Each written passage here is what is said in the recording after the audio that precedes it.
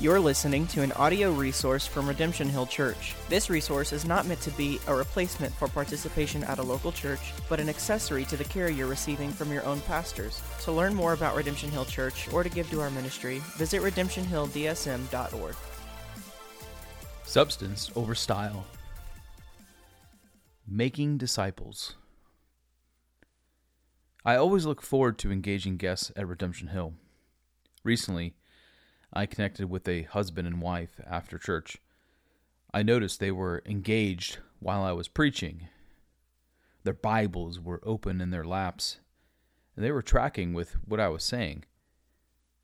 So after the morning service, I made a point to connect with them. First, I thanked them for coming, and then I asked them what they thought of our church. They shared charitable comments. And then I said, "We are a church that will always choose substance over style." The moment I said those words, their faces lit up as if I had given them my wife's homemade apple pie for the first time. They were delighted and intrigued.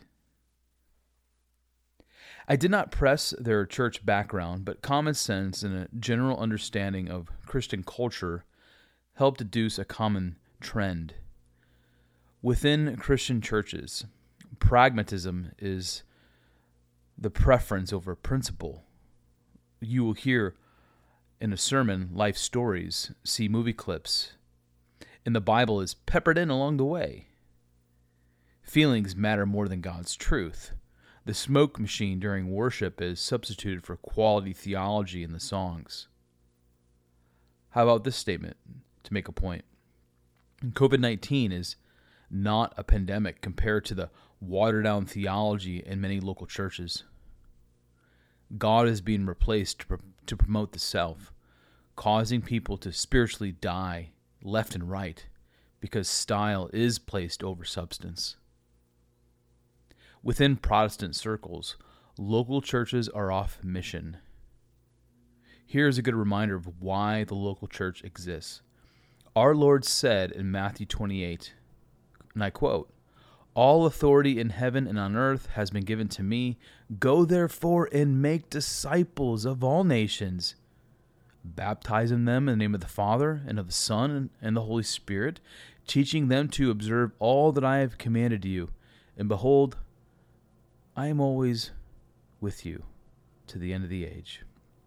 Matthew 28, verses 18 to 20. Okay, the church exists to make disciples. Got it. But Jesus did not stop at what the church is supposed to do. He told us what to do.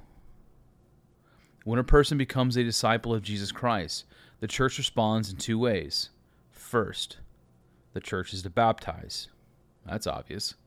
Second, the church is to teach.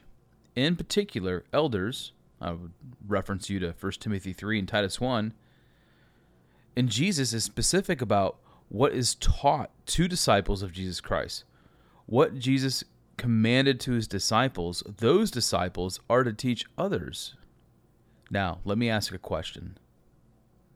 Are the majority of churches teaching what Jesus taught? Or is a 2-minute clip from Toy Story being used to communicate a nice moral, and then a passage of the Bible is being used to supplement the moral? Posters in the cafeteria. Allow me to elaborate my point. One of the disadvantages of being a mobile church is that we are at the mercy of the landlord. In our case, it's a school district. Are there times when items are hung up in the halls which I do not prefer? Absolutely. We're trying to facilitate a church, not a 5th grade English class. But am I less concerned about the barely legible posters from a 2nd grader or the content of the songs in the sermon? I hope you get the point. Yes, every Sunday, the goal is to make the space look like a church than a school. But hearing the gospel of Jesus Christ is immensely more important than the orange poster hanging on the wall in the cafeteria. Don't get me wrong. We want to continue to work toward creating a distraction-free environment. But the substance of what is being taught will never be traded for style. Christmas lights at church. Here's an example of style over substance. What drives me bonkers is how gaudy some churches have become. Last week, I drove by a large church in the Des Moines metro and was struck by their Christmas lights. Now, I'm not against Christmas lights. Every year, the Powers family drives around neighborhoods looking at Christmas lights. The Griswolds have inspired some homes, and others strive for a more classic look. It's fun, and we all enjoy the moments. But this church took its lights to another level. It was insane. The lights used by this church could fulfill a church planner's budget for a year. And you know what is interesting to me as I was driving by the church? My kids noticed the pretentiousness of the lights. They knew the difference between the fun of decorating the house with lights and a house screaming, "Look at me!" The kiddie pool and the lap pool. Okay, I've railed on how some churches care for style over substance. But I can hear in my head, "Hey, Pastor Sean, what if someone comes to your church and does not understand the substance? What do you do?" Well, I'm glad you asked, a little tiny voice in my head.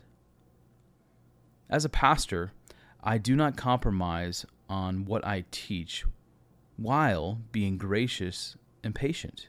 Here's what I mean. I work out at the local YMCA. At the YMCA, there are 2 pools. The kiddie pool and the pool used for various swim teams. Each pool serves a valuable purpose. For example, I witnessed one of my daughters receive swim lessons in the kiddie pool and eventually move to the lap pool.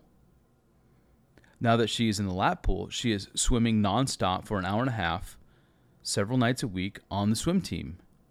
Full disclosure, I would drown after 5 minutes on the swim team. Here's the point I want to make. When a person arrives at our church, I want them to know we will care and teach them regardless of the pool they are in. Everyone starts in the kiddie pool. But the substance of what is taught allows a person to put their toe into the lap pool. And it's not long before they're swimming laps. The substance must not be compromised by style, because the substance of what moves a person from the kiddie pool to the lap pool, and then it's not long before they are on the swim team. Teaching substance and striving for excellence.